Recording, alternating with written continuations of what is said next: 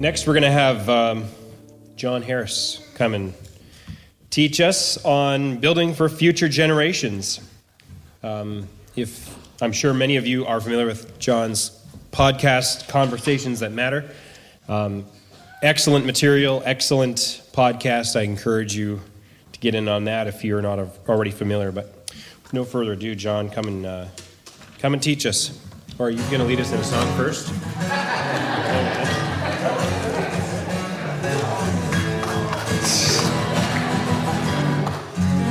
Get yourself some Gold River tea. All right. So that sounds like, from the laughter, many of you know that Tim actually was the one who did the intro, recorded it, just like you do for James White. What podcast do you have on your list? You do? Okay. You're the official podcast guy for all the naughty boys. You do their podcasts. Music. Yeah. Oh, wow. There you go. I did my own, and you were like, John, that stinks. Let me do it. So it's like, I thought it sounded good. But, well, it's been an encouraging day. It's really good to see old friends and meet new friends. And I told Tim yesterday, I asked him, is there like a bigger venue nearby so that we can, this thing's it's catching on. You got people driving from Michigan, and I don't know where. So I'm just curious. If you're not from this state, could you just raise your hand?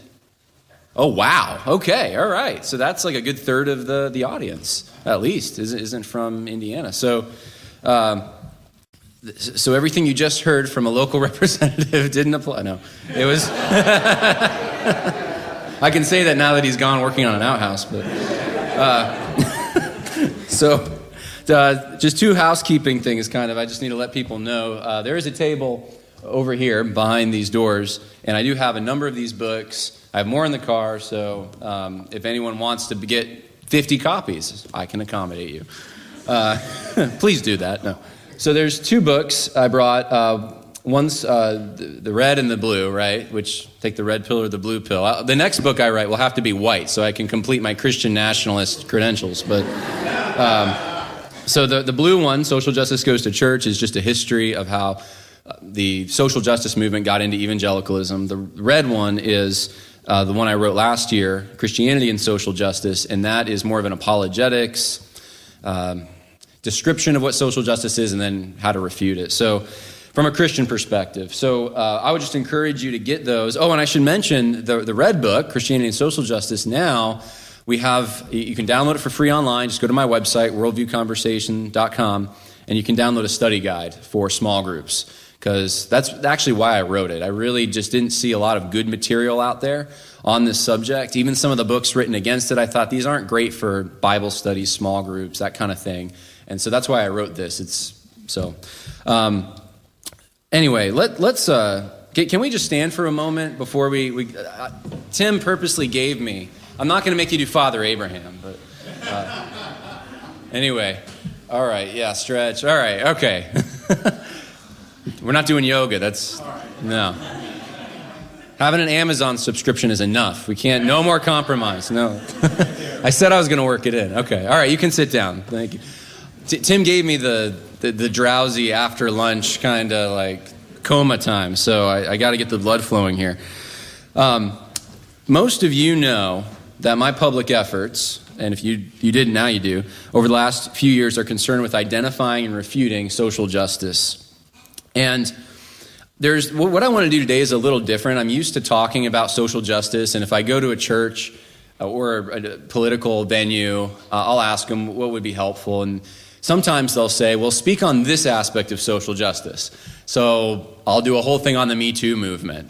The 10 reasons why the Me Too movement is bad or something. But I want to do something a little bit different today. I want to talk about solutions to this. And it's not actually that complicated. There's really 4 points, and then kind of a long kind of intro to get there. But the 4 points, I'll just give them to you now, is to get real, to build, to think local, and to trust the Lord. And as someone who went to a Reformed seminary, who had pastoral training, I'm kind of breaking a rule here. I should have alliterated this because it's basically gibbetata. It's not really catchy, but get real, build, think local, trust the Lord. It's just trust and obey. There's no other way to be happy in Jesus but to trust and obey, as the song goes. So now you can all go home. You understand that's all we got to do. But applying that, though, in this context, I think that does take some creativity. We have to think about things differently than we've been used to thinking for years, especially for people in my parents' generation who have just been used to growing up in a country or in the Bible Belt, which, are we in the Bible Belt? Is that, I think, the hotel I went to yesterday that was playing Christian music. That's the Bible Belt in my mind. It's, okay, all right. Okay. So Bible Belt adjacent, but... Bible suspenders. Okay, so we're in the Bible suspenders. But if you're used to growing up in that environment and all the local and state institutions, and even, if you go back 30, 40, 50, 60 especially years, you're going to find that a lot of the national institutions are influenced by Christian ethical principles. You don't have to really worry about things. In fact, I think that's why the 2020 hit so many churches so hard, because now we're asking questions we haven't ever asked before. We just kind of assumed we were going to be able to operate, and now all of a sudden, you can't operate. And we're like, wait a minute, that's our right. So we have to be creative. We have to find solutions that are going to work in this context. And so that's what I want to do. That's what I want to go over today. I obviously believe that the work of identifying error in the church and naming that error is important. However, there is something equally important. And earlier this year, I realized this when I was in Bowling Green, Kentucky. I'd already given, for the previous year, a number of presentations on social justice. And something was different about this particular venue. The members of different denominations attended, and I considered it probably one of my better presentations. I thought, man, that was good. That was the ideas just flowed, and people, I think, understood. But up to that point, most audiences I had spoken to were surprised, right? You hear me say a name, you hear me say, and Al Mohler, and they're like, oh my goodness, he did that, or Tim Keller did what? I thought he was, and you can see this shocked look, and then I'd give you 15,000 reasons why what I said was, I just bury you with facts of this is what he did here and here and here, and people you can just see them well, not in Bowling Green, not when I was there earlier this year. No one was fazed by it because you know why? They already knew something was awry, something was wrong, and I've seen this switch happen in real time as I've spoken to different venues. So afterward, there was an older man who came and asked a question. He wanted to know what the solution was. And I was just getting that sense from everyone there. It's we know that there's the problem here, John. So what? You just told us you maybe put some meat on the bones, but what do we do now? And that was a recommendation this older man made to me is make sure that you're including solutions to this problem, which my solution was stop it. If you've seen the social justice is coming into the church. Stop it. Just stop it. So I think phase one, which is recognizing the problem, is kind of nearing completion at this point, or at least as complete as it's going to be. The Me Too movement, supporting discrediting behavior. Team Amber, anyone? The grassroots protests and legislation against critical race theory in schools, which is still going on. An increase in sexually deviant messaging to minors. Diminishing confidence in election integrity. This isn't going on YouTube, is it? Vandalism towards pro-life pregnancy centers, and the use of COVID mandates to target churches all served as occasions for what some on the right call red pilling. If you weren't red pilled before 2020, you are now, right? All the things that were fringe, that you were told, that's just pulpit and pen saying that, it's not really happening. Well, now you're like, wow, it is, okay. Even Christians who remain blissfully unaware about the current political situation cannot ignore tension in their local churches. So far, no one has produced a major study on the prevalence of church splits, which actually surprised me. over the last few years, but there is little doubt that disagreements over socio-political matters are causing them at unprecedented rates. And I'm talking a fracturing like this country has never seen in its entire existence, including the Civil War. At least in that conflict, when church denominations split, it was along geographic borders, right? This is every town. You know the churches in town that support it. You know the churches in town that shut down. You know the ones that didn't. And there's a reshuffling of the deck. And it's pretty much just about every place I've been, I'm finding Christians are categorizing themselves in ways that they haven't previously done so. They're driving an hour or an hour and a half or sometimes even, I kid you not, 2 hours to be at a church that is going to remain open, not make them wear a mask, is not for BLM and some of these innovations. And some churches are benefiting a lot from this. The church of 30 people that all of a sudden, well, we didn't shut down. I guess everyone's coming here now. It's the only option. Some churches in some more progressive areas maybe didn't as much. I mean, they're now the word's out. They're against BLM. They must be haters over there. And so it's an interesting time to be alive. And even though that pollsters aren't checking for this, really, major Christian outlets such as Christianity Today, the Gospel Coalition, and Charisma publish articles that simply assume that these splits are happening. And there's many articles that they put out that they just tell you, yeah, we know splits are happening all over the place. It is possible this upheaval contributes to trends pollsters do detect, such as church closings, congregants trying to out services at alternative churches. That was an interesting one. Like 60%, more than 60% of people, congregants, and go to church in 2020, when it came time to go online for a lot of these places, they were looking at other services, not the church they went to. I mean, it's just, yeah, they found, well, pollsters have supposedly found this. And then, of course, pastors leaving the ministry. That's at an all-time high, pastors leaving. In fact, I found out just the other day, the seminary I went to, the placement rate is like 15 or 20%. I mean, of the graduates that receive a theological education, it was very low, the ones that actually end up in ministry. So when you get past that barrier and you're actually in ministry, now a lot of them don't even want to be in ministry. I mean, it's hard, but navigating the tension that we have today, the socio-political tension, I mean, it's a hard job for a pastor, especially pastors that have been taught not to take any political stands, and now they're like stretched like Gumby, one side's here, one side's there. I'm not political. It doesn't work. So what's the solution to this problem that we have? Well, the evangelical industry elites, fortunately, have given us their take, which is to blame this malady mainly on politically conservative cable news shows or internet personalities discipling their members. And this is why the recommended solutions are to simply downplay, transcend, or ignore these political differences. Yet, the same outlets recommending this course of action have sanctified social justice concerns as necessarily Christian. So they're telling you, don't be political because you want Democrats, Republicans, everyone, Martians. You want them all happy in your church. Cannibals, I mean, just don't say anything about it. But then they turn around and they tell you, well, hey, if you're not championing abusers, or sorry, opposite of that, victims of abuse, survivors, that's the term they use. If you're not for BLM, if you're not having the Ukrainian flag wave outside your, whatever the issue is, you're not being a real Christian.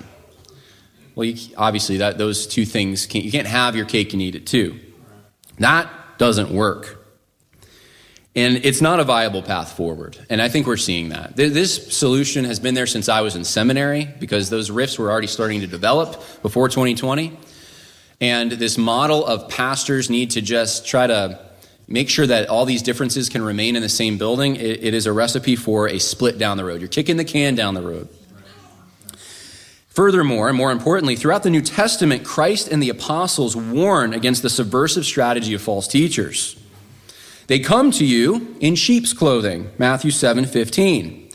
They mislead, if possible, even the elect, Matthew 24. They cause dissensions, Romans 16. They disguise themselves as servants of righteousness, 2 Corinthians 11. They advocate a different doctrine, 1 Timothy 6. They secretly introduce destructive heresies, 2 Timothy 2. And they creep in unnoticed, Jude 1. Sounds pretty subversive, doesn't it? I mean, it's pretty clear the whole New Testament's telling you they're not going to come with a big sign, I'm a heretic, let me in your church. They're going to come to you and say all kinds of things that sound good, but there's going to be something slightly off, some doctrinal issue, something somewhere, but it's going to be hard to tell. That's why you need people with discernment. Pastors need to be able to refute those who contradict. They need to be grounded in the Word. So the New Testament tells us we're supposed to beware of them. We're supposed to keep our eye on them. We're supposed to cut off their opportunity, test the spirits, and contend earnestly for the faith. Instead, what often happens under today's prevailing advice is that churches end up neutralizing legitimate theological and ethical concern while accepting false teaching and innovation. And the state of the clergy is one indicator of this. So currently, the United Methodists cannot prevent openly homosexual pastors from serving in their denomination, even though their doctrinal beliefs, not even saying what the Bible says, just their statements of their denomination say that you can't do that. Doesn't matter, right? It's still happening. The Southern Baptists cannot keep women from becoming ordained pastors in their denomination. It's pretty clear if you read the Baptist Faith and Message, 2000, but they can't prevent it from happening. Rick Warren, Saddleback Church, that's been the test case. They ordained some women pastors. They call them pastors, but that might be okay. And we're going to let that slide. In the PCA, Presbyterian Church in America, they can't seem to stop same-sex attracted pastors from attaining leadership in their denomination. And it's not like there's not people trying. There are. They just can't get there somehow. They pass, I forget the term they use. It's not resolution. They pass an overture, and it goes, and they're like, yay, we did it. It goes to the churches to ratify, and it doesn't get ratified. So this is happening. These are just three examples, but and one sliver of the pie. This is just talking about the state of the clergy. But how do you compromise with that? You can't. You can't be in this. How do you compromise with people that have these diametrically opposed views and they don't play by the rules? You set down in stone, this is what it says, this is what we're going to do, and they don't play by those rules. They say, well, we're going to let it slide here. We're going to ignore that one. To make peace with the enemies of one's own core convictions is not a recipe for survival, and Christians in the pews are catching on. They're starting to see that. They're asking questions like, why did our elders march with Black Lives Matter during a pandemic in which they kept our church from gathering? How come our pastor publicly condemned Christian nationalists but not drag queen story hour? Why are election conspiracy theories treated with more disdain than evil policies pushed by the current administration? Christians are asking questions like these all across the country, and many are finding the answers they're receiving very unsatisfactory. As evangelical leaders scramble to downplay biblical truth and elevate foolishness. Today, I would like to answer the question posed to me in Bowling Green: what is the solution? What is the solution? If social justice theory is a secular religion, and I argue that that's what it is, and it's dividing not just our churches but our society at large, right? Then, how shall we then live as Christians? What do we do? First, we must set our expectations by recognizing how deep this infiltration truly is into our institutions. So we need to get real. Conservative Christians need to get real. We need the ability to discern the differences between when a church or any organization is salvageable and when it is not. Answering this question determines where and when we invest the limited time and resources God gives us to steward. Very few organizations are able to change course once compromised by corrupt leaders and evil ideologies. Consider civic organizations that you once were part of. I was part of the Boy Scouts of America.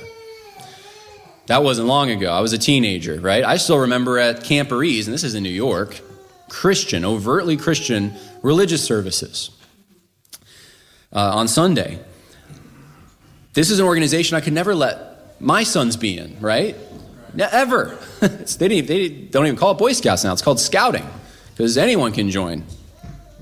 And I mean, I don't need to go into more details there, but there's a lot of organizations obviously like this. Organizations that you once were involved with, and now you say, I can't be involved in this anymore.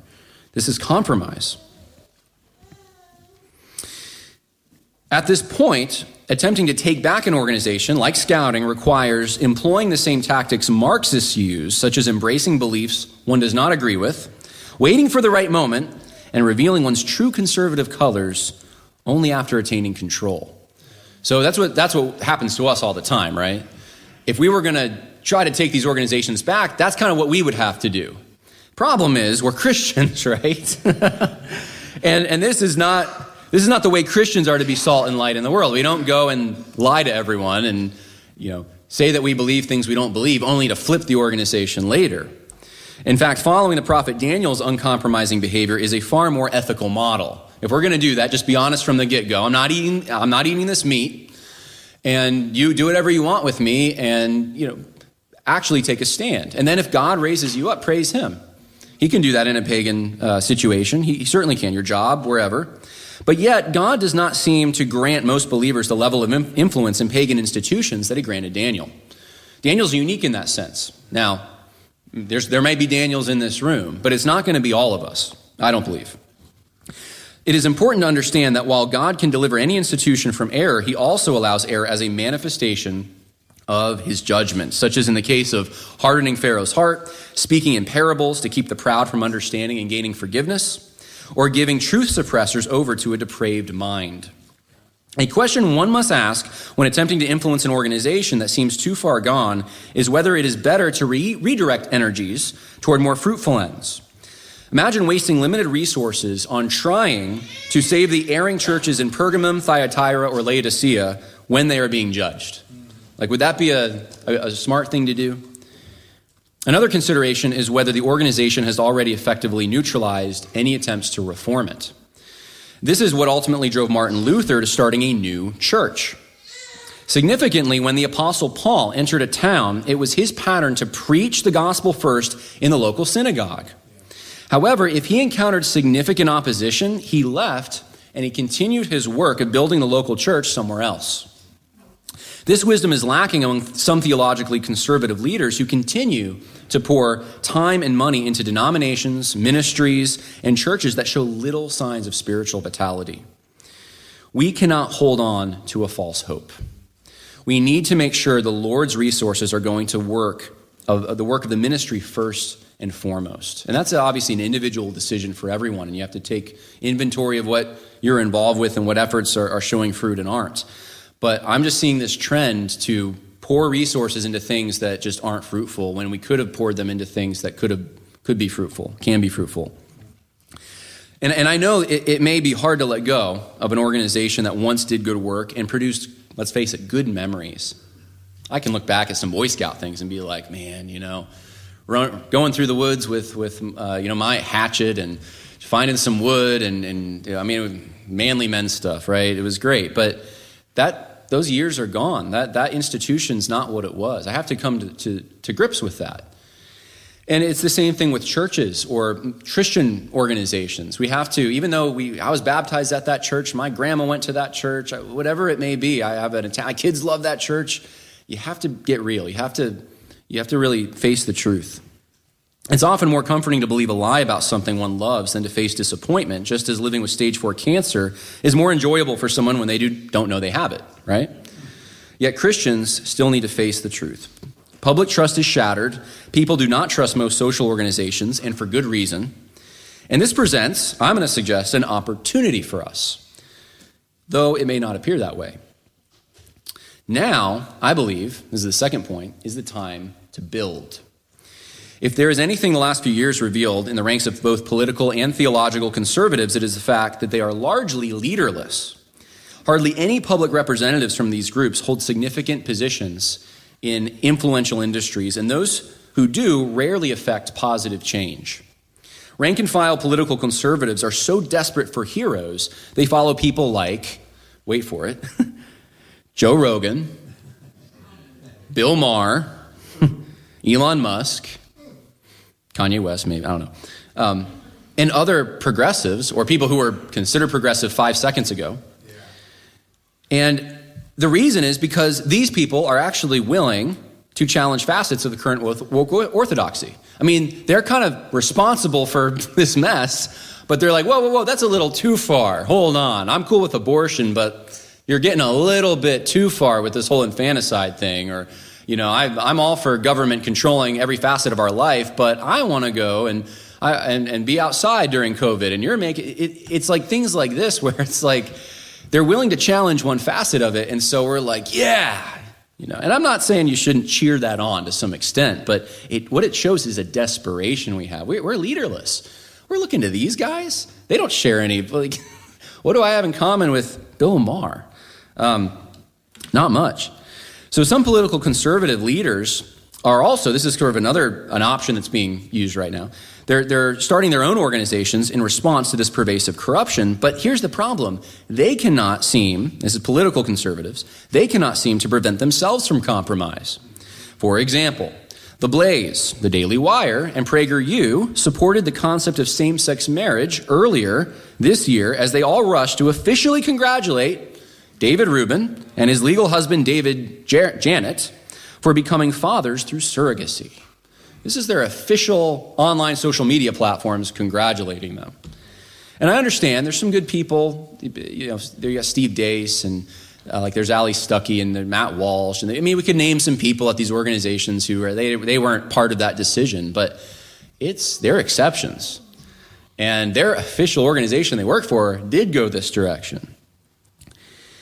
They are not immune, these organizations, to the same forces affecting mainstream organizations, even if they are pulled along at a farther distance.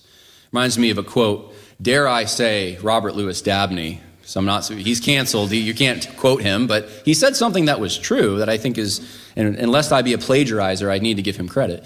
But, a Lytton, I need to give him credit. But the conservatism, he said American conservatism is the shadow that follows progressivism to perdition.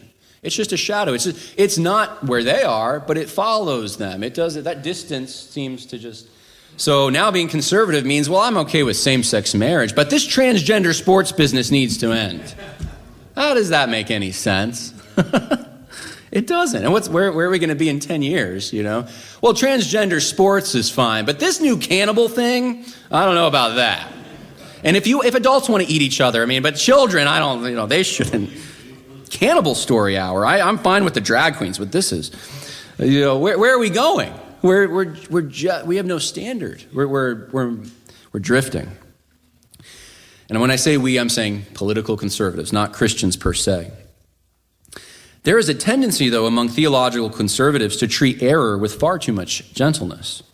In most evangelical institutions, there is a great aversion to attributing theological drift to false teaching or identifying false teachers by name. On the contrary, many false teachers are affectionately called brother and receive a warm welcome when meeting with conservative leaders. Just recently, a prominent PCA, Presbyterian, church leader, recently, this is actually probably one of the most powerful on the conservative side leaders in the PCA, recently, he referred to key social justice advocates in the PCA who push revoice theology and corrupt the gospel, like overtly so, as friends, I quote, friends from different perspectives, and, quote, brothers in Christ, unquote. In fact, he wrote an entire article encouraging Orthodox believers to assume the best of these men. This, however, did not stop him from chiding politically conservative Christians if their excitement for Elon Musk's takeover of Twitter did not match their excitement for sharing the gospel. This is the conservative. This is the guy who's going to warn the sheep.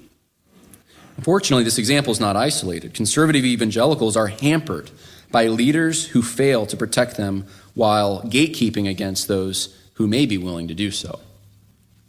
A few modern developments contribute to this chasm existing between managerial elites and decent ordinary Christians. First, pressure from the government. Pressure from the government and the media and corporations threaten the strength of Christian organizations more than internal pressure from members. And the higher you go in an organization, the more pressure is applied from these institutions.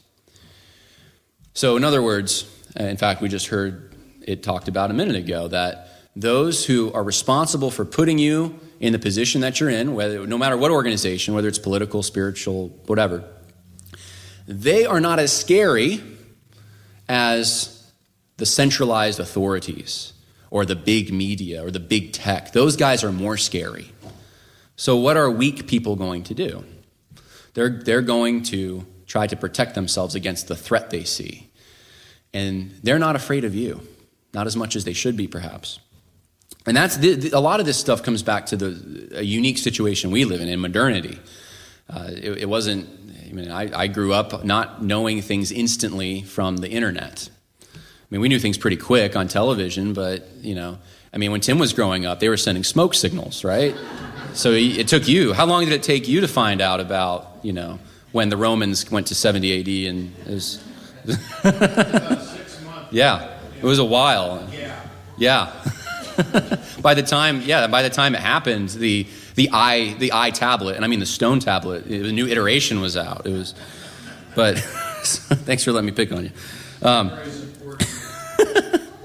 There's an incredible, technology has given us an incredible opportunity in a way, but an incredible, unfortunately, opportunity for pressure to be applied, because now these big organizations, they have like an all-seeing eye. They can find you in your local community and do something to you if they want, or shame you, or try to cancel you. And anyone who's ever been a part of has had to face down a Twitter mob knows what I'm talking about.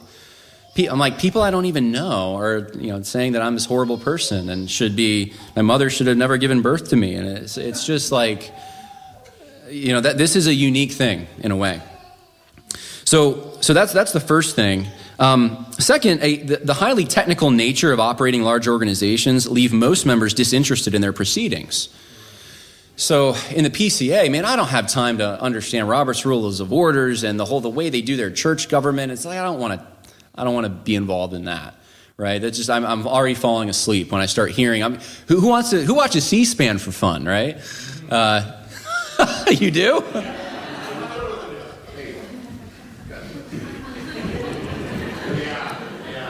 All right. Well,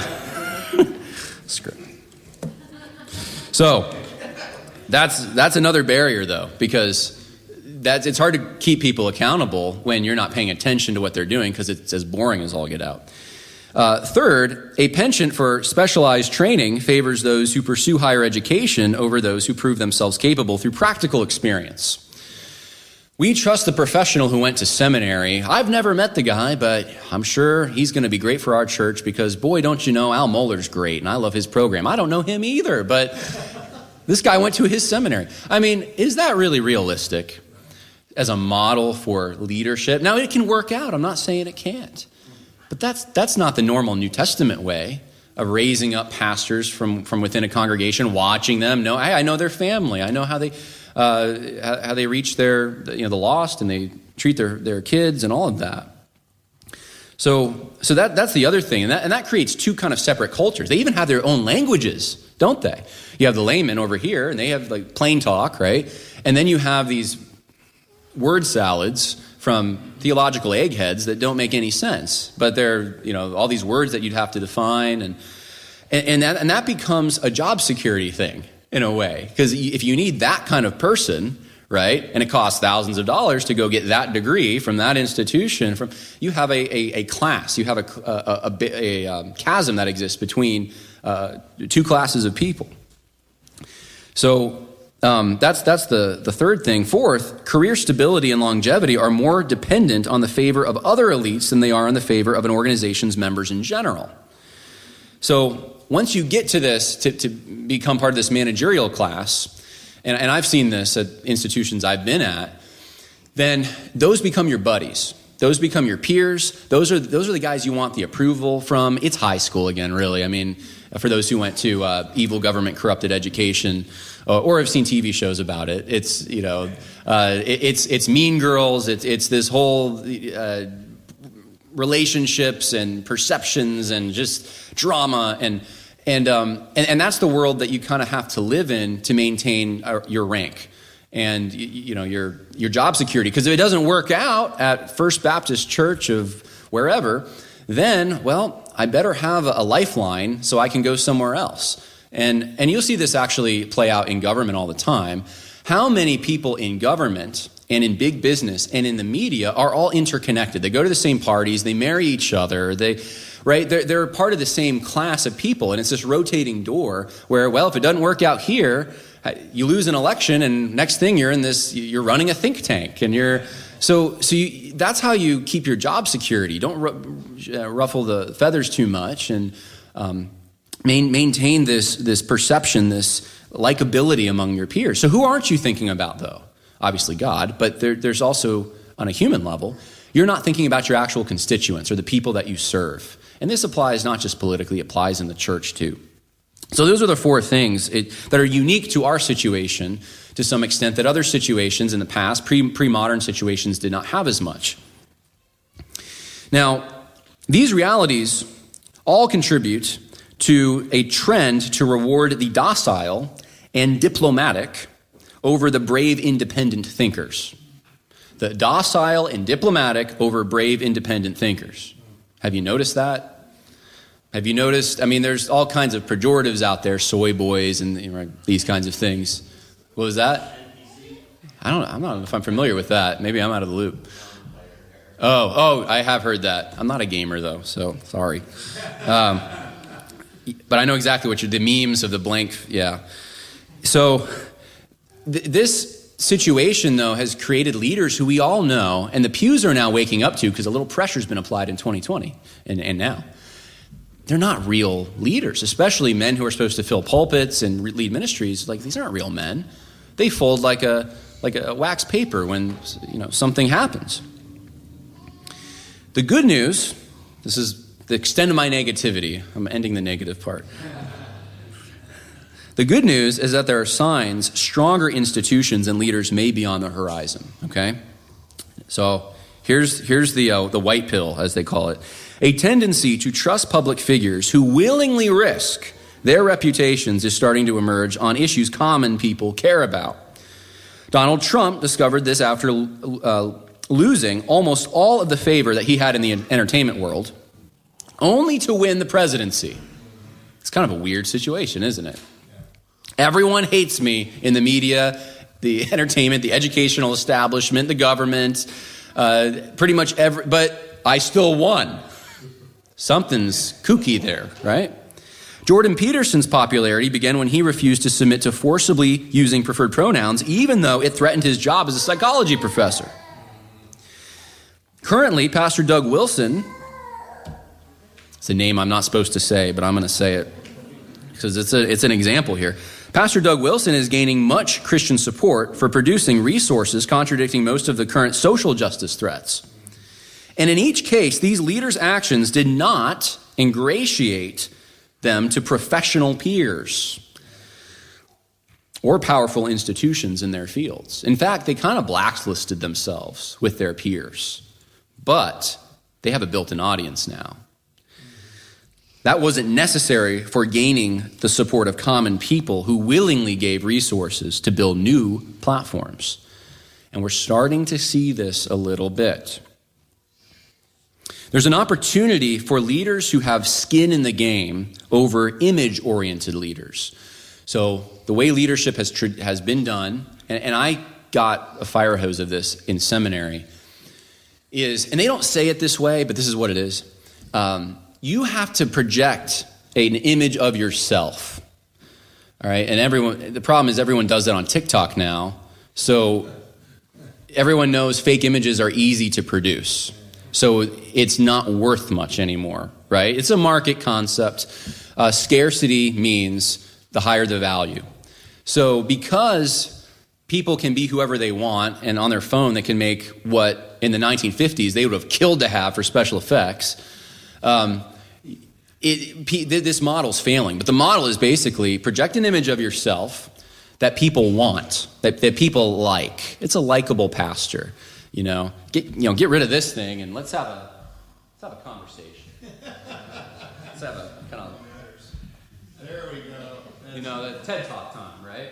That's what they're doing, and that's on purpose, by the way. That's on purpose. So if you're going to plan a church today, you're going to be told basically look for the strip mall, call it the Wave, and have like a little squiggly thing that no one knows what it means, but it's Christian somehow. Don't put a cemetery in. Oh my goodness. And no steeples. It should not look like a church. We don't want people to be reminded of death, but we do want them to have coffee when they come in. That's nice. And smiling people. Pay your greeters to smile at them. Show all their teeth.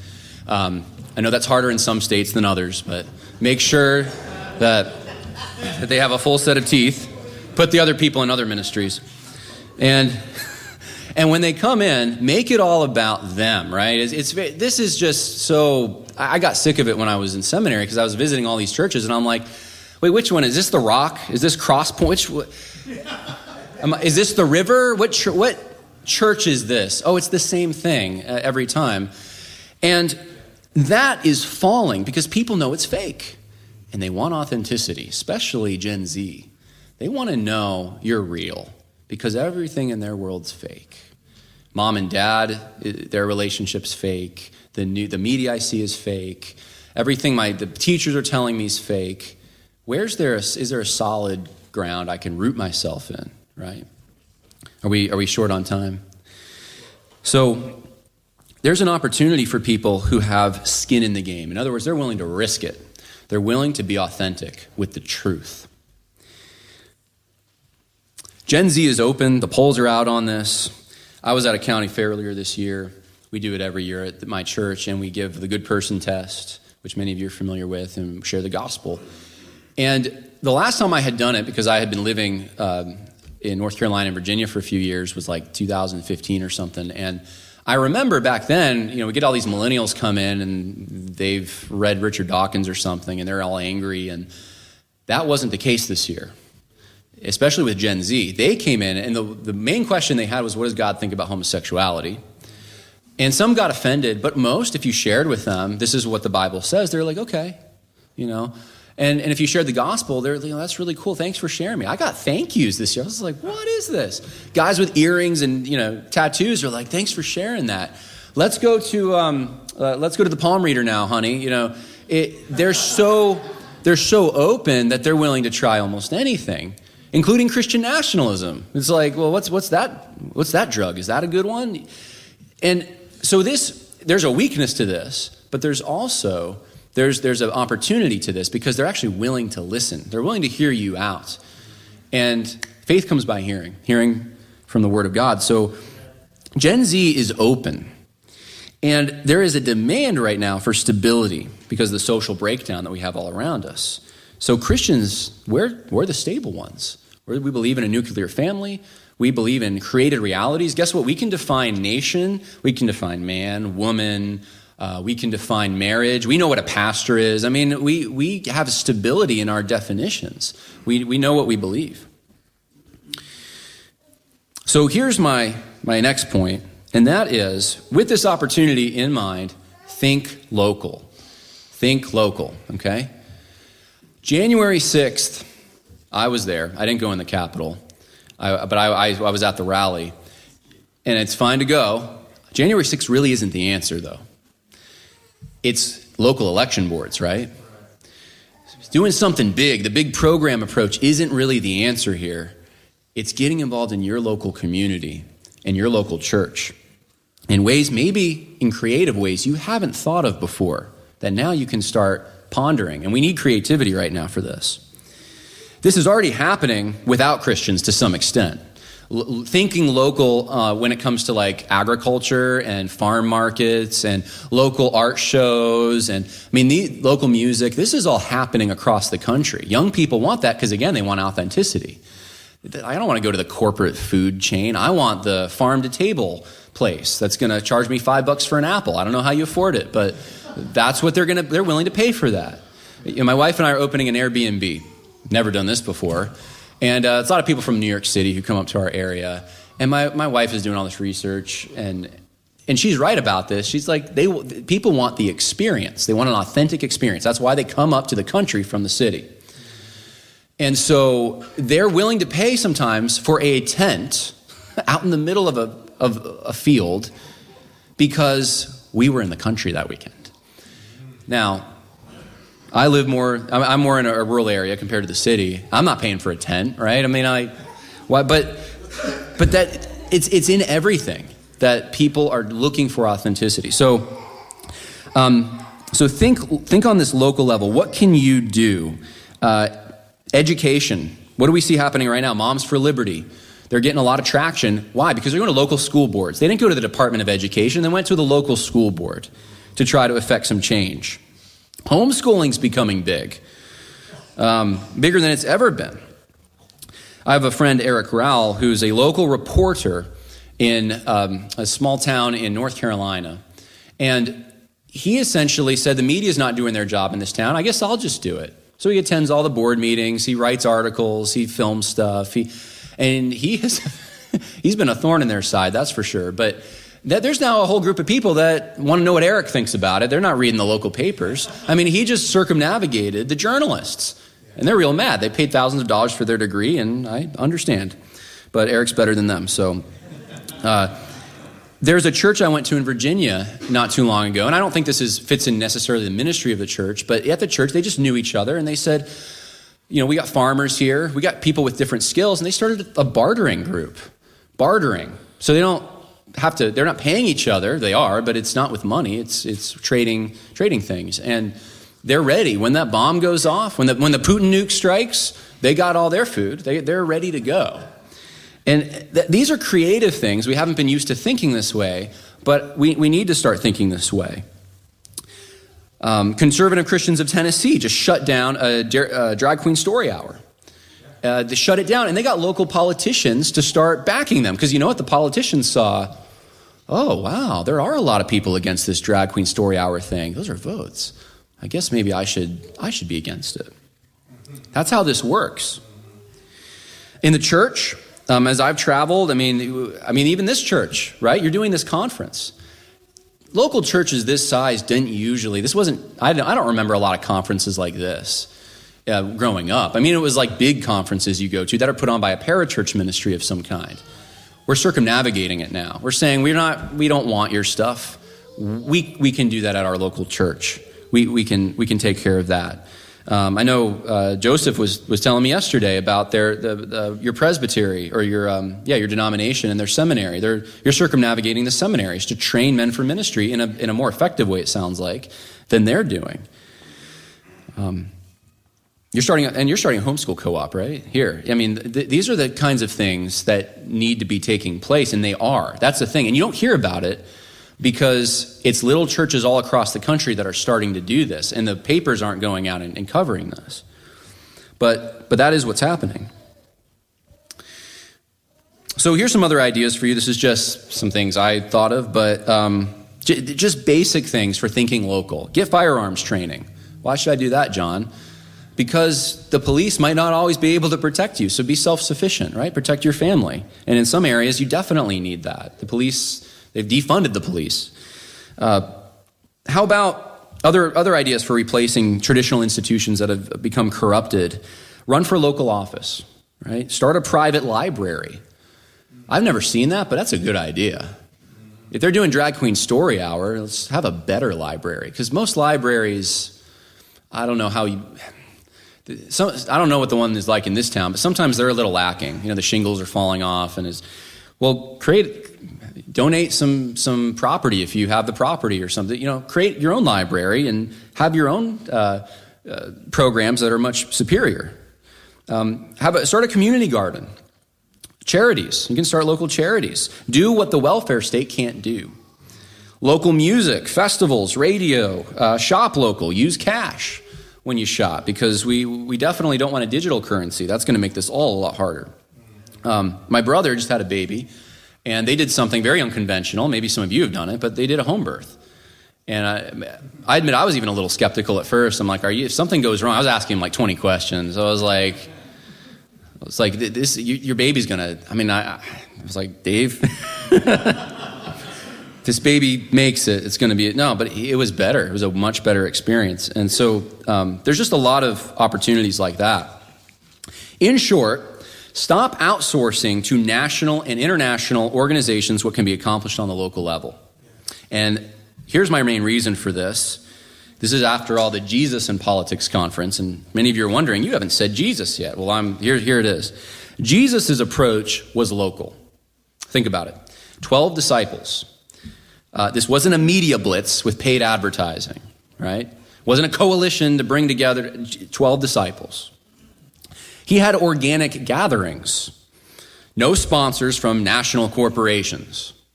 This was just people showed up because that's where he was preaching. Raising up local leaders. Not globalist urbanite clones from the pasture factory without any real world experience and peach fuzz. Not them. No, he raised up real local leaders. That's what the people who carried on his work, the apostles, that's what they did when they came to a church. Paul stayed long enough to raise up the local leaders, and he went off to the next place.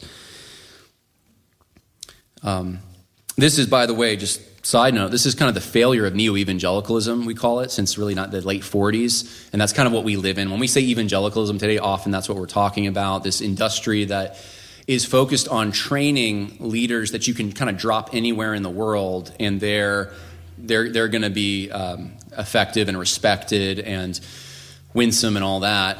And there is sort of an anti-localist bent to that. It's a one-size-fits-all approach to ministry. So that's not what the apostles did.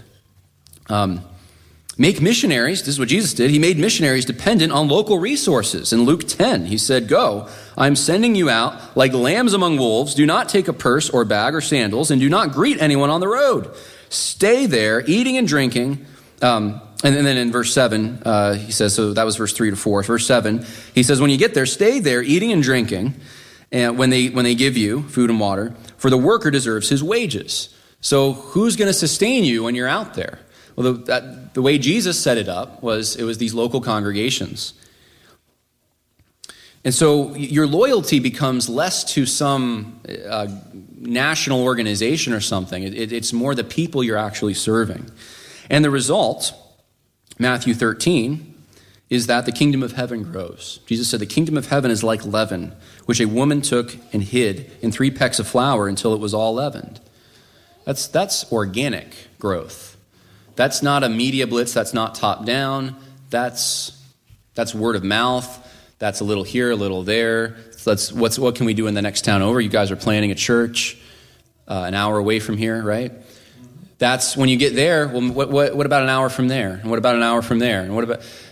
That's how it works. It's not a big crusade that packs out a stadium and you kill yourself spending thousands of dollars to create. So here's the last point with all of this, thinking local, getting real. Trust the Lord. And there's really 2 things to this: obey and rest. So give joyfully, have babies if you're married. Important, caveat there, if you're married. Pray. Make disciples, use the gifts God's given you, invest them wisely, and then rest, give thanks, enjoy his blessings, and you know what? Have a little fun. Have a little fun. Intentional fun. I don't know where this idea came from, that Christians need to they can't enjoy things around them. In fact, I remember I was in, where was I? Wisconsin at a church, and we opened it up to Q&A, and there was this kid in the audience. And he raised his hand. He said, "Mr. Harris," he's so respectful. I was like, he's definitely homeschooled. And he says, "Mr. Harris, I want to know what I can do as a kid about this." And I'm thinking, man, his parents just let him hear about gender theory and Black Lives Matter and violence. And I'm like, what are you doing here? But what can I do, Mr. Harris? And I said to him, you know what you can do? You can have a lot of fun. Well, what's that going to do? Well, and I also said you can share Jesus with your friends. I didn't forget about it. It's not just fun. But I said that's what the other side doesn't want you to do. They're total killjoys. I mean, they just want you to be outraged about everything, nitpicking at everything. It's like, you enjoyed your time with a boat on the lake, you white privilege. You know what? I'm going to go skiing. Bye. I just said, have fun. Enjoy. That's how you learn to enjoy the things God's given you, too. So don't forget about that. I know maybe some of you don't need to be told, and you're having too much fun, and you need to get to work. But for the rest of us, have a little bit of fun. And then sleep well, right? Go to bed and just know God's got it. God's in control, and whatever happens in this country, because I'll tell you this, It's not going back to what it was. We know that. 1950s, can't go back to it. 1840s, can't go back to it. 1770s, can't go back to it. I know, because that's when you were in high school. And you were... oh, right. The Bee Gees will never be popular again, thank the Lord. But we can create a new future. God can create a new future, and he can use us in that process. He's still going to build his kingdom. And whatever's coming next, whether rain or shine, God's still in control, and we can only do what we can do. So invest your time, invest your talent, invest your treasure, and leave the results to God. And then one last thing, because I said it last night, and Joseph said I should post it online. I'll just say it here, though. The stakes are high, okay? So I don't want to leave it on a completely fun note here, but the stakes are high. And so we need to we have to balance this. We have to have a seriousness about what's going on, but also a trust in the Lord and a willingness to have fun and things. It really is either drag time story hour or what they're calling now Christian nationalism, which I guess just means Christian principles in government and society. It's one of those two. There's no in between. Don't buy this myth of liberal neutral ground somewhere that we can all get along on. No, it's one or the other. Pick one. And I'll tell you what, I picked Jesus. I'm not picking this weird, brave new world we're going towards. So with that, thank you so much for your time. God bless. And if you have any questions, yeah. Oh, I guess we're doing that now.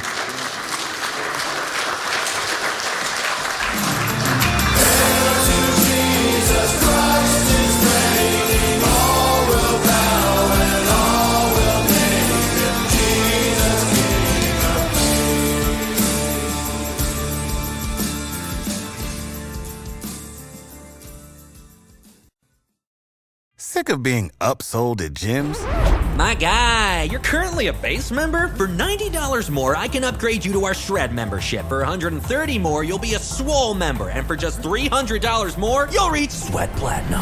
At Planet Fitness, you'll get energy without the upsell. Never pushy, always free fitness training and equipment for every workout. It's fitness that fits your budget. Join Planet Fitness for just $1 down and $10 a month. Cancel anytime. Deal ends Friday, May 10th. See Home Club for details.